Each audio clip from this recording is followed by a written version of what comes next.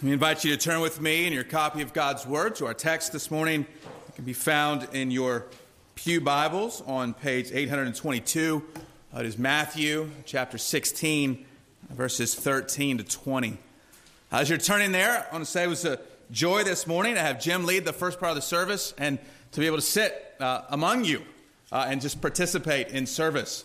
It feels very different. I know it's like 5 feet away, but it just feels very, very different perspective to say the prayers with you and the confessions with you. And I love hearing the noises of children in our church. It's a beautiful noise.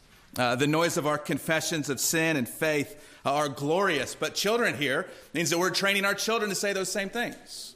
We're training them that they mean something to us. We're not just mouthing the Lord's Prayer. We're praying that. We want our children and our grandchildren and those sitting around us to know that same thing. And I think it's a beautiful picture. I love hearing the noises, the solemn confessions, and the lighthearted rustling of paper and conversation. It's a glorious thing. I pray the Lord will bless not only our services of worship today, but for generations to come.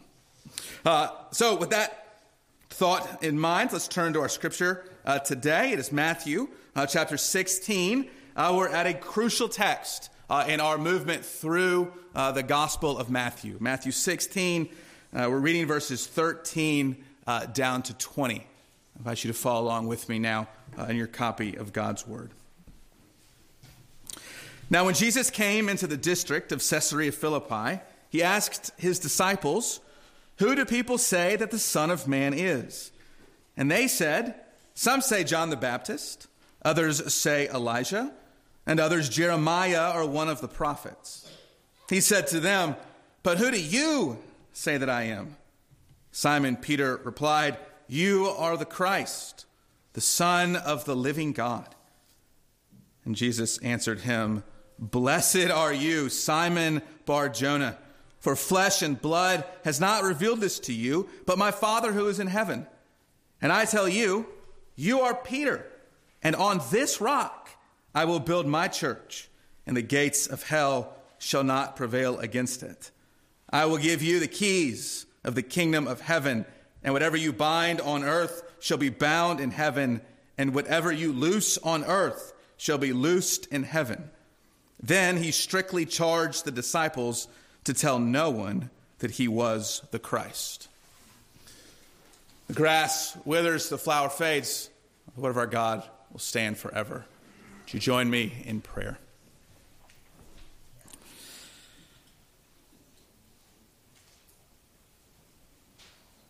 Our Lord, I pray this morning that you would show us by your word and spirit who you truly are.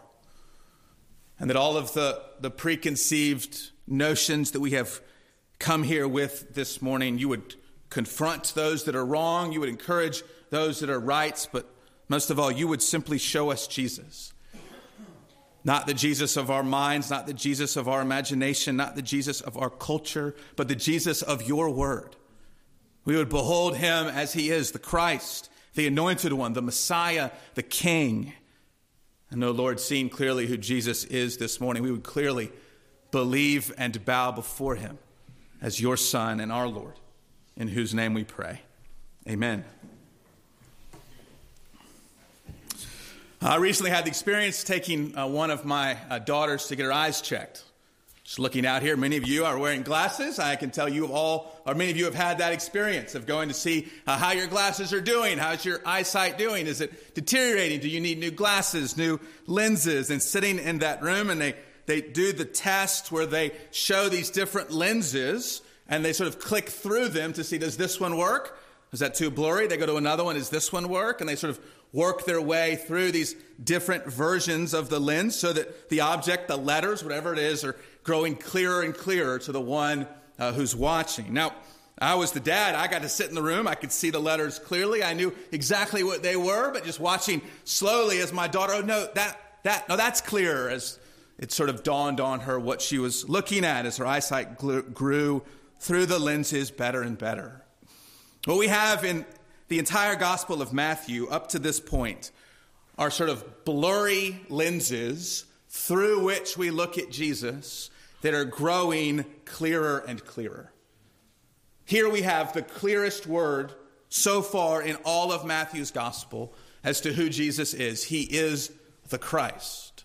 If you did a word study on that word Christ in Matthew's gospel, you would see it shows up a lot in the first chapter when Matthew's sort of telling us he's telling us who Jesus is. But then starting around chapter 3 or chapter 4, the word's not really used. It's used one more time in chapter 11 up to this point. Because what we're watching is disciples who don't know who he is. We're watching people with very blurry vision, and every step of the way, every miracle, it's like another lens. It gets a little clearer. And every healing, it gets a little clearer. And every additional teaching, their sight grows a little clearer. Until finally here, 12, 13 chapters later, finally, somebody sees Jesus for whom Matthew has known that he is the entire time. He is the Christ. We have been patient, haven't we, with our bumbling disciples as we've followed along with Matthew, trying to understand that if we were there, we'd probably have the same struggles as they do. But today we have a clarion call, a clear announcement of who Jesus is on the lips of one of those bumbling disciples, Peter, that he is the Christ. I want to show you this morning that the clearer we see Jesus for who he is, the clearer we will understand what he's doing. The clearer we see Jesus for who he is, not who we want him to be, not who we wish he was, but the clearer we see him for who he claims to be, the clearer we will understand what he's doing in the world. It's actually that twofold division that I want to look at this text through this morning. Two steps of clarity. First, clarity on who Jesus is. Second, clarity on what Jesus does. We're going to phrase it more like this. Verses 13 to 17, we're going to see the confession of the Messiah. The confession, Peter's confession of faith. Saying aloud, confessing who Jesus is. And then we'll turn to see with better clarity what he does. So first, the confession of the Messiah, verses 13 to 17. You will note, as we're sort of following Jesus around in these chapters, he's all over the place, traveling. He keeps going to all of these different places. Verse 13 tells us he came into the district of Caesarea Philippi. So this is far north. You could look at the map in the back of your Bibles, but this is way far north, further north from Jerusalem, north from Galilee, way up there, sort of on the border of the rest of the world, right? It's sort of the furthest out you could go. Jesus has been expanding his ministry away from the Jewish region of Galilee. He's been going to the other side of the sea. He's been going up to the coast. Now he's the furthest north he's been. And from this point, we're going to see next week, he faces Jerusalem and his suffering and his cross, and he doesn't break away. This is a turning point in Matthew's gospel. Where he goes, though, is a foreign place. It used to be, the name was just changed, Caesarea Philippi. It was before this time named after the Greek goddess Pan, right? So there's sort of that residual worship going on there. The name is changed for Caesar, of course. It's Philippi to differentiate between the other Caesarea. That's because there's a temple there to Caesar, so the government figure has his own spot of worship. There's continuing to be Baal and pagan worship in the area. So Jesus goes to this incredibly sort of religiously diverse place and asks a clarifying question about who he is. Now, you know the question comes in two parts. First, it's who do they say that I am, and then it's who do you say that I am. Look at each of the different questions. The end of verse 13. Who do the people say that the Son of Man is? Son of Man is Jesus' common way of referring to himself.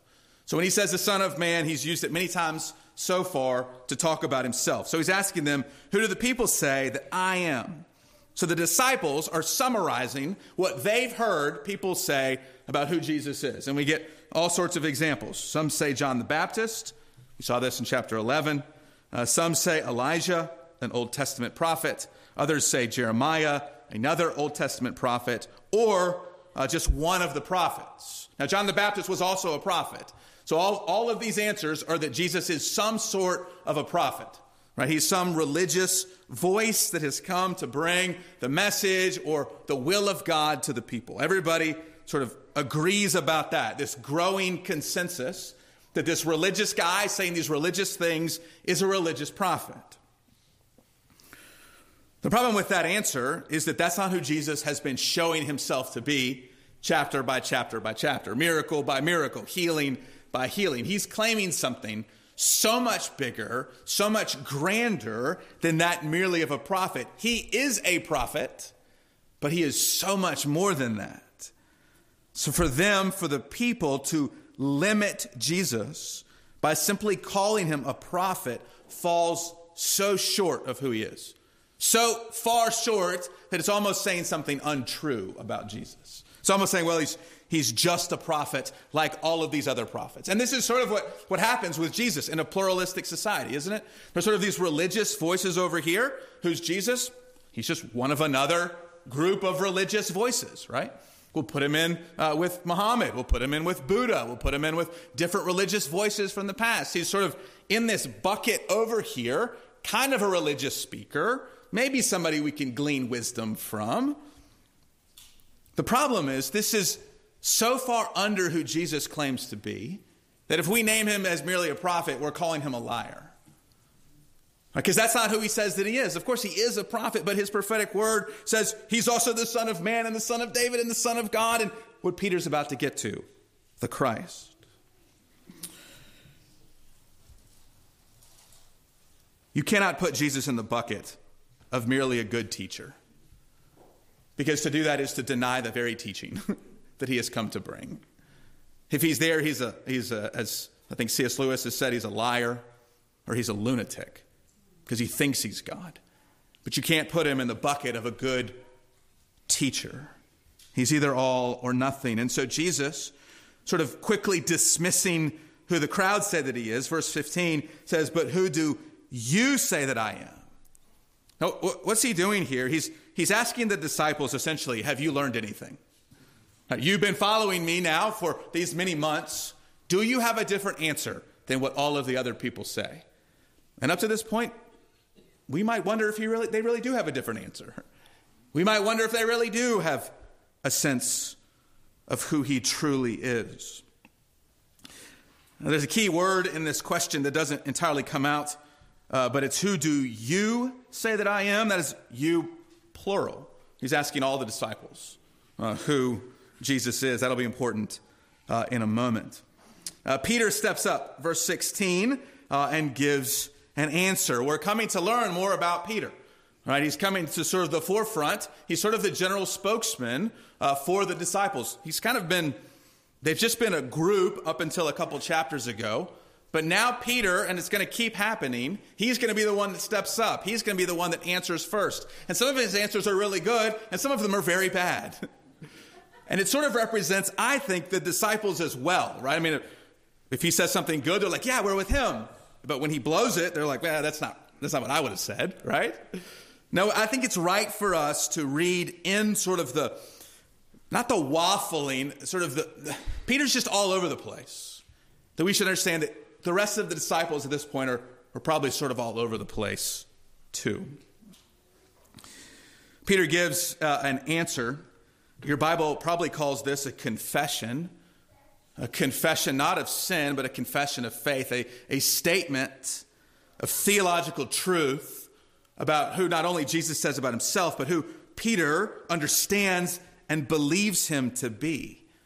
This answer has taken on great significance in church history, which we'll get to in a moment, but its greatest significance is found in the book of Matthew, that we've been building and building and building as to who is this guy doing all this stuff. And every title he is given, he sort of surpasses with the next miracle or the next teaching, such that Peter's answer is a monumental moment in the history of the church. It's a monumental moment in the minds of the disciples, because there's no going back from this.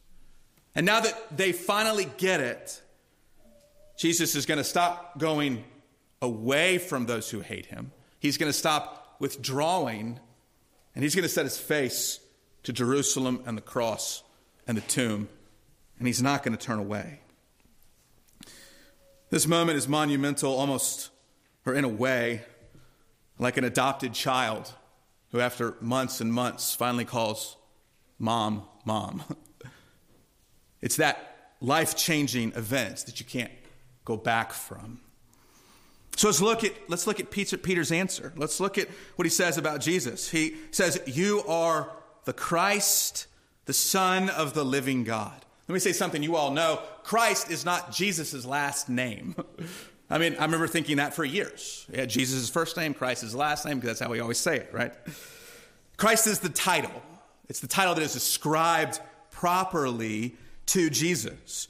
Like I said earlier, it shows up 5 times in the first 30 verses of Matthew, and then once in chapter 11, and then here. So you're used to just going to church and reading all over the scriptures, but if you are just deeply drinking in the order of Matthew, you would recognize this name sort of shocks you. This title comes out of nowhere almost. It means that Peter and the disciples are confessing, they are speaking and believing that Jesus is the Messiah. It's the same word. It's also another word for him is the anointed one. It's a word that is common in the Old Testament. It's a word that on the lips and the ears of Jewish men and women in this century would have immediately brought to mind visions of King David. And the promise to King David that an anointed one would come and sit on his throne. That one would come to follow in his lineage. That a king in the line of David, a Christ, a Messiah, an anointed one, would come to fulfill the promises of God.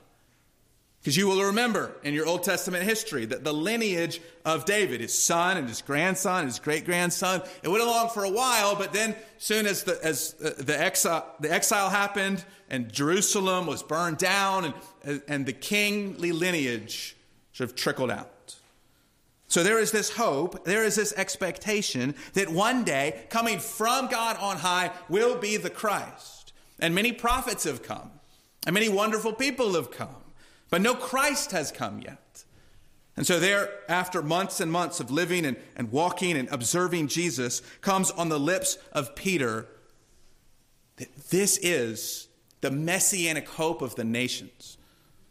This is waiting hundreds and hundreds of years. This is the king. And when the king comes, he's going to restore everything. You know, a prophet can be a prophet really without a following, right? It's almost to a prophet's credit if they don't have anyone following them, right? Kind of looks good. They're probably telling the truth. You can't have a king without a kingdom. You can't just have a king out there wandering around claiming to be a king, but have no following, have no people, have no kingdom that is established and is growing. To confess that Jesus is the Christ means that he will be doing something radical and revolutionary in his time. That he will usher in, he will bring in a kingdom that in their understanding in the moment was political, and it was national, and it was probably ethnic. He would bring back and he would return the Jewish people to prominence under the throne of the Jewish king, David. Peter doesn't stop there. He says, "You are the Christ, the Son of the living God." Take out the word living for a moment. Peter confessing he is the Son of God. Here's another term that we're not really used to. In Matthew's gospel, you know who said it so far? The devil said it, "If you are the Son of God." The demons said it in chapter 8. And we saw a couple weeks ago that Peter and the disciples said it in the boat after Jesus calmed the storm. Remember this? When Peter starts to sink and Jesus pulls him out and they get in the boat and the waves cease and they marvel. They say, "Surely this is the Son of God." That's a powerful confession. But you wonder the difference between guys saved in a rocky boat in the middle of the night confessing he's the Son of God to just a regular day, the bright sunlight of day, and there's no impending doom weighing upon them. Will they still confess the same thing? Will they still believe the same truth? And Peter acknowledges not only is Jesus the Christ, he's the Son of God, the Son of the living God, which I can imagine him sort of pointing around and pointing to all of the idols and shrines of the dead gods around him. Now sort of looking around, these are all of these gods in pagan Caesarea Philippi. They're impotent. They're blind, they're deaf, they're mute. They can't move. They can't do anything. Jesus is the Son of the living God. Now, I would love to know how confident Peter was when he made this confession. Because Peter has a lot of confidence, and he's wrong a lot. You wonder if he's like that kid in the class that always has their hand up first, right? And you teachers know, they put their hands up before you're even done asking the question, and they're wrong half the time, right? Maybe more than half the time they're wrong. I think Peter's a little bit like that. And so when Jesus looks at Peter at verse 17 and says, "Blessed are you, Simon Bar-Jonah," you wonder if he's thinking, finally, I got one right. And if the other disciples are like, man, look at Peter. Look, Peter got it right for us. He goes on to say, for flesh and blood has not revealed this to you, but my Father who is in heaven. What does that mean, flesh and blood revealing? So that's just a phrase for human wisdom and knowledge. That's to say, Peter didn't read a book and come to his own conclusion that Jesus is the Christ. Right? He didn't learn it from his Father. He didn't work his way up to it with his own knowledge and logic and deduction and reasoning to discover that Jesus is the Christ. Now, the way he knows that is God revealed it to him. God revealed it to stubborn, hard-hearted Peter, the rest of the disciples. God alone reveals the simplest of truths, that Jesus is the Christ. This is what's been going on. Sermon after sermon, chapter after chapter, verse after verse in Matthew. We, along with the disciples, are learning who Jesus is. The lenses are clicking through. We learn that he's a teacher. He's a rabbi. He's wise. He gives instruction. We learn that he is the Lord. He's called the Lord multiple times. He is called the Son of Man by himself. He's called the Son of David. He's called the Son of God. And here, all of those titles leading us to this climactic title that you are the Christ. And amazingly, after all of that time and all of those miracles and all of that teaching, it is the Father in heaven who opened the eyes of Peter and the eyes of the disciples to see and to believe. There may be no more important question in your life than to answer, who do you say that he is? And every one of you knows the answer, right? I've given you the answer. You could say Christ. But are you saying that with knowledge from flesh and blood? Is that what your parents have told you to say? Is that what your pastor has repeated over and over again? Or is it faith? Is it a confession of faith that has been revealed to you from heaven above?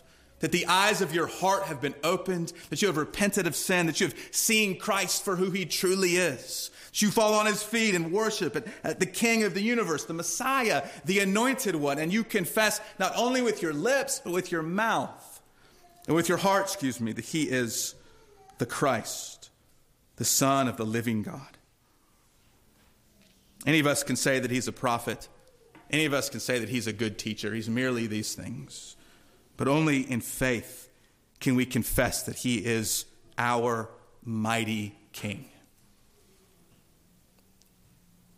There is no more important answer that you will give in this life or the next than to answer him when he says, "Who do you say that I am?" Peter gets it because God in heaven has opened the eyes of his heart. The disciples get it. If he really is the Christ, though, if he really is the Messianic King, then there must be a part 2 coming. And that's what I want to show you secondly in the text, that we see clearly the congregation of the Messiah. The confession, verses 13 to 17, but then verses 18 to 20, the congregation of the Messiah. You can't have a king without a kingdom. And you can't have a Messiah without a messianic community, without a messianic congregation, without a messianic people. Look at Jesus' promise in verse 18. I tell you, Peter's just told Jesus who he is. Now Jesus tells Peter who he is. I tell you, you are Peter, and on this rock I will build my church. For the second time in these verses, we see a word that we're so accustomed to, but they would have shocked the hearers. Christ, we're so used to it, we don't realize how rare it is. But the word church, and we say it all the time, I don't know how many times you've already heard it this morning. You're at a church, right? This is the first time it appears in the Gospels. And the word's only going to appear one other time in Matthew 18. In Jesus' ministry, it is an incredibly rare word for him to use. The word means in context an assembly, a congregation, a gathering, a community, the people who have been brought together, right? They've been gathered together. They've been called out. And Jesus describes them as my church, my community, my assembly, my congregation. We understand he's not talking about one particular group. He's talking about the universal church.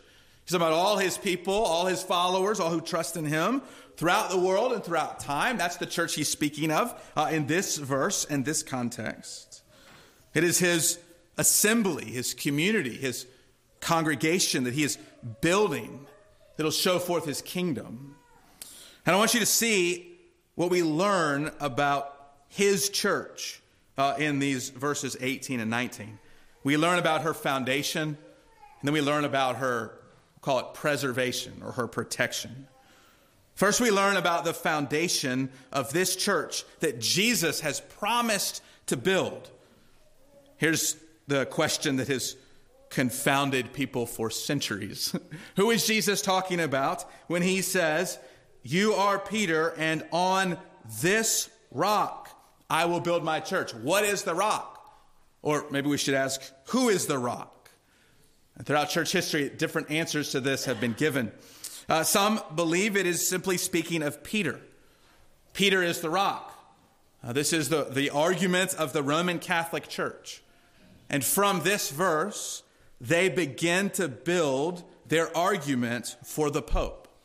That the Roman Catholic Pope finds his beginning in this very verse. That Peter is the foundation bedrock of the church. He is the first pope. He is the beginning of a line or lineage of popes that continues unbroken until today. That's how the Roman Catholic Church reads these verses. I believe they are reading much of church history back into a verse that has nothing to do with the pope. Peter is never called a pope here. He's never referenced anything like a pope in these verses. As the Roman Catholic Church describes the lineage of popes, there's a line of successors. That's not talked about here. There's no, you're Peter, and then the next guy will be the next one to fill that office. The Pope is, in many ways, in the Roman Catholic theology, infallible.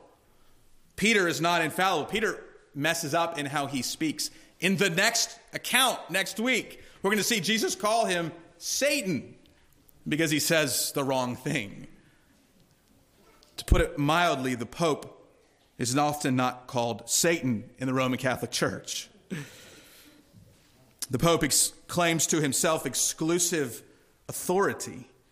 Peter does not believe that he has exclusive authority. As he goes out and ministers in the book of Acts, you'll remember he is held accountable by a council of elders.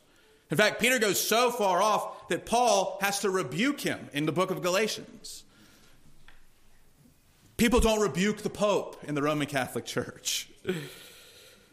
To make this all about the embryonic stage of the papacy is to misread and to read into the verse things that are never there and it was never intended to say. So what is it then? Well, in the Reformation, our forefathers in the Protestant Reformation said this rock must refer to the confession. The word itself, the confession, you are the Christ. I don't quickly stand in this pulpit and say that people in the Reformation were wrong. I do that very lightly, but as church history has progressed, many would identify that explanation of the rock as a Protestant overreaction. That the Roman Catholic argument is so bad that we threw the baby out with the bathwater. Because Jesus really is talking to Peter and about Peter. He has this play on his name, which is sort of missed in the English. It's wonderful that Peter sounds just like the word for rock. And to the hearers' ears, they would have known it. And they sort of would have, they had to have smiled at this pun that Jesus makes, that Peter is the rock. And so if we're honest in exegesis, I think we have to stay with the rock is Peter, but he's not Peter as the first pope. He's Peter as the rock, as a representative of the apostles.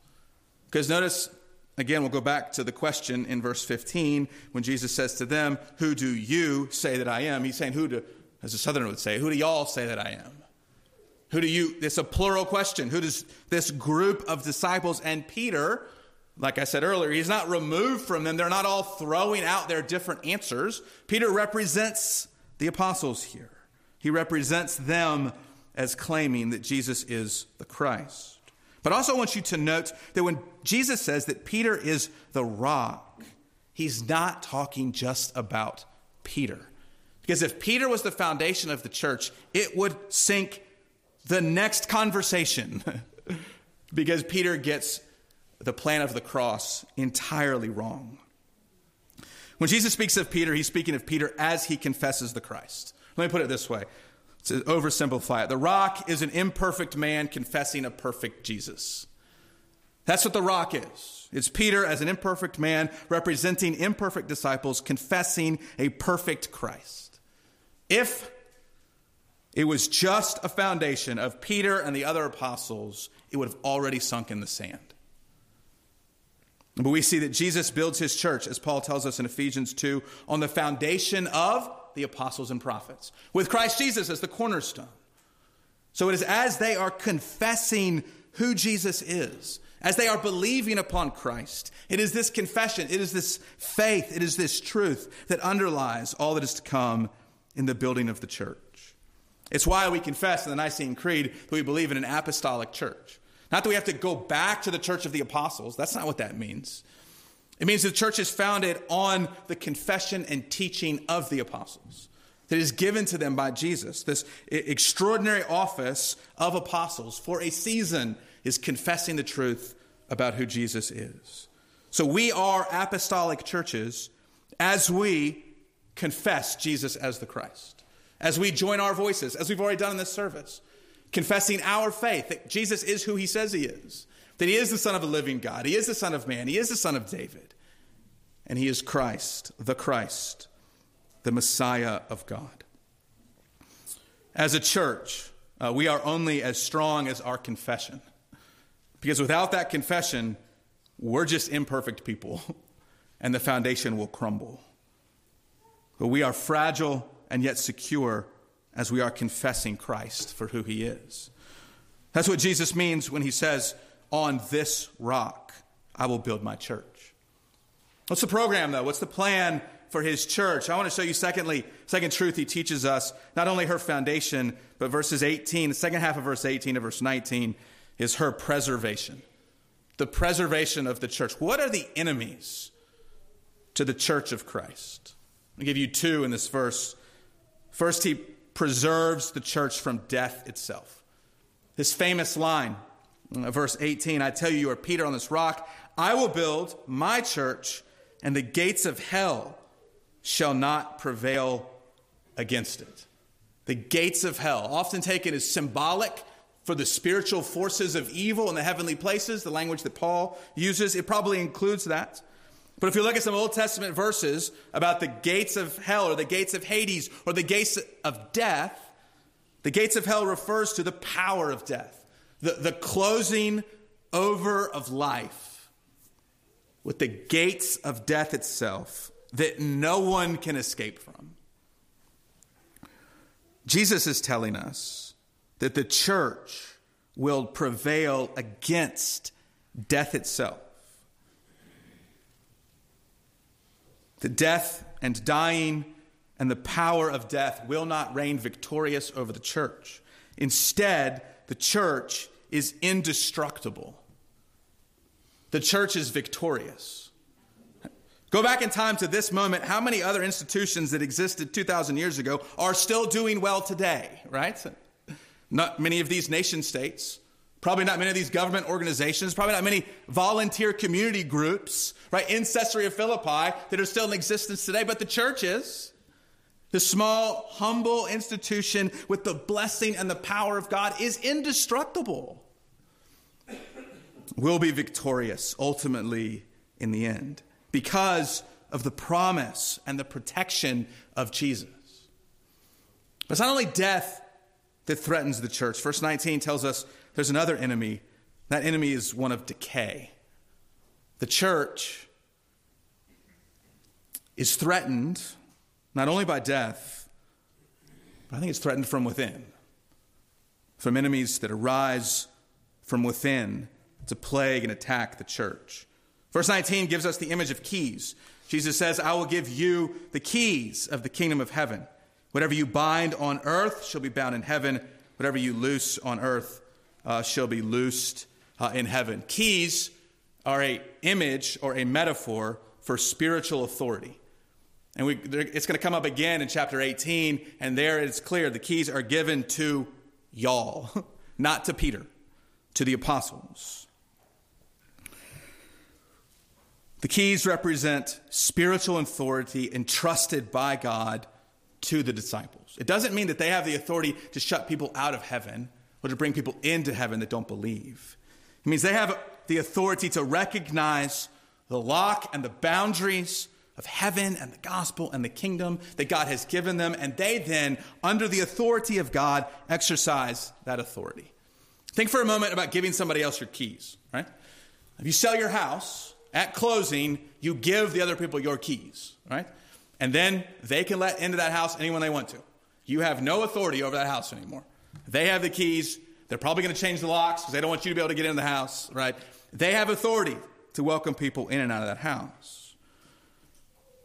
Now imagine giving the keys when you go away for the night with your wife to your kids, right? I give the keys to my kids sort of metaphorically as we go out, right? That means they have the authority to let anybody in the house that they want. Not really, right? They do have the authority to open and close that door, but they know who's allowed in that house and who isn't, right? It's not their house. It's my house. It's my wife and I's house, right? We set the rules who comes into that house. So it is with the kingdom of God. It's God's house. He sets the rules. He doesn't sell the house and give us the keys. No, he entrusts the keys to imperfect people confessing a perfect Christ, that they, recognizing the authority of God, would bind and loose. They would open and close. And how are the keys exercised? It's not really a picture of membership. Sometimes we think of it like that. It's more clear to think it's the authority of preaching the gospel. It's the authority of preaching and applying the gospel. To preach the gospel, to offer Christ to every one of you this morning is to fling wide the door of heaven. To have the keys to offer the invitation that all who repent and believe would come and trust in the Lord and enter into his house. It is to open wide the storeroom and the bounty of heaven. There is another side to it, and that is to apply the gospel. The Reformed Church has historically understood the keys to not only represent the preaching of the gospel, but also to represent the faithful application of church discipline. That in hard and difficult situations, the leaders of the church are required to open and at times close the doors of the church. In Peter's day, in Jesus' day, we had the extraordinary office of the apostles to whom the keys are entrusted. In our day, and through the rest of the New Testament, the office of apostle goes away and rises the office of elder. And we understand rightly that it's not a higher bishop that has this authority. We understand from God's word, as we can see later in Scripture, that the keys are entrusted to the elders of the church. What is our big takeaway from these verses? We will sing it at the end of the service. Our big takeaway is that the church shall never perish. Or as we'll sing in the next line, she will ever prevail. Kingdoms come and go. Households rise and fall. Government parties win elections. The church will never perish. That means for us, we can have great confidence in the Lord's protection for his people, can't we? He has protected the church for centuries, for millennia. And we can have confidence that we build our house not on the sand, but on the rock. And so when the waves come, when the floods come up, the church is secure. It also means we can be content. We can be content in the Lord's plan for his church. Who is responsible for building the church in these verses? It's not the pastor. It's not the elders. It's not the apostles. It's not Peter. It's Jesus. Jesus builds his church. What do the leaders do? They faithfully exercise the keys that God has given to them. And those keys are limited. Those keys are preaching the gospel, administering the sacraments, overseeing the discipline of the church. That's God's plan. We don't need to read this verse and think, well, I got to find some worldly ways to grow the church because she's not doing very well right now, right? Jesus needs some help. I got to come up with some newfangled ways. I got to make some different applications to the church of Christ. No, the implication, I think, is to press on in faith, confessing Christ, wielding the keys, preaching the gospel, repenting and believing in the Lord. You see, the problem with this text is that when we hear, along with the disciples, that he is the Christ and the church won't perish, we want all that victory now. And so in the next verse, when Jesus says, okay, now you've realized I'm the Christ, you know what comes next? I'm going to suffer, I'm going to be killed, I'm going to be buried. And that's when Peter says, no, wait, no. That's not what the Christ does. Because we want victory now. And Jesus is telling us he's a different kind of king. He's a different kind of Messiah than we all wanted. The eternal messianic king must first die. And you know why? You know why he goes to death itself? It's so that the gates of hell will close over him. And then he will rise and burst them to pieces. There are no gates of hell that can contain our Lord, and there are no gates of hell that can contain his people.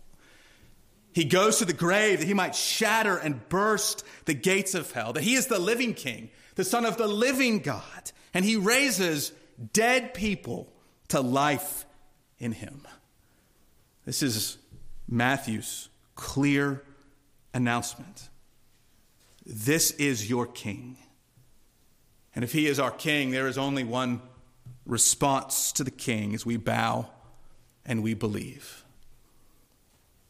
Dear brothers and sisters, he is the Christ. He is the Son of the living God. Let us bend every knee, bow before him, believe upon him, and be saved.